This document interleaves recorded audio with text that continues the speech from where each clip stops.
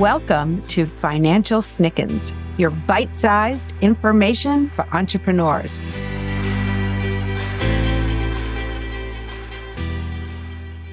Today, we're going to talk about steps you want to take before you break up with a client.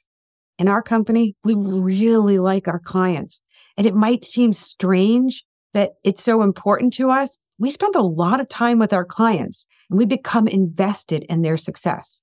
And when we have issues with clients, it really bothers us. And we try to do everything we can to solve the problems. But occasionally we come across situations where there's no fixing differences and ideals. Firing a client is never an easy decision, but sometimes it becomes necessary to maintain your values that are core beliefs of your business. So here are some ideas and steps that you should follow before you fire a client. And I think you'll feel better knowing that you did everything you could, and your client will probably too. They'll appreciate that you've taken the time to talk to them and have a conversation and tried to work things out. So first, evaluate the situation. Take the time to assess the situation and determine why you want to fire this client. It could be because of difficult behavior, late payments, or a lack of cooperation. Then you want to have the conversation because now you've identified what the issues are. Schedule a meeting with the client and discuss your concerns. Be very clear and specific about the issues you've identified. Try to remain professional and avoid becoming emotional. Can it be fixed? Is the client willing to fix the issues? Are you willing to? Or is it something that just cannot change?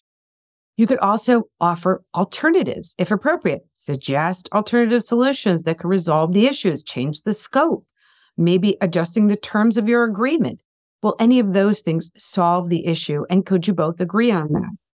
Finally, document the conversation. Follow up with a summary of the conversation in an email. Include any agreements made during the meeting or call. This documentation can be important if disputes arise or your client is unclear of what was said.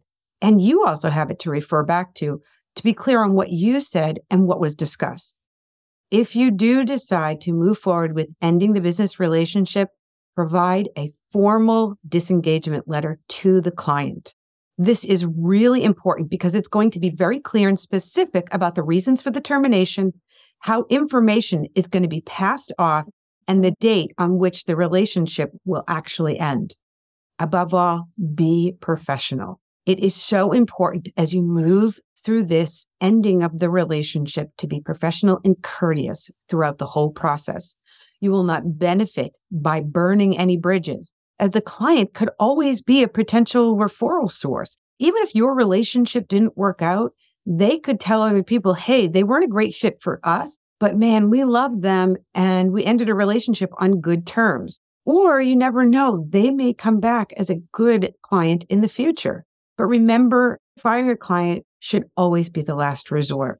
If possible, try to resolve the issues and maintain a positive relationship. However, if the relationship becomes too difficult or damaging to you or your business, it may be necessary to part ways, but make sure you leave the relationship on good terms. It'll definitely benefit you and the client.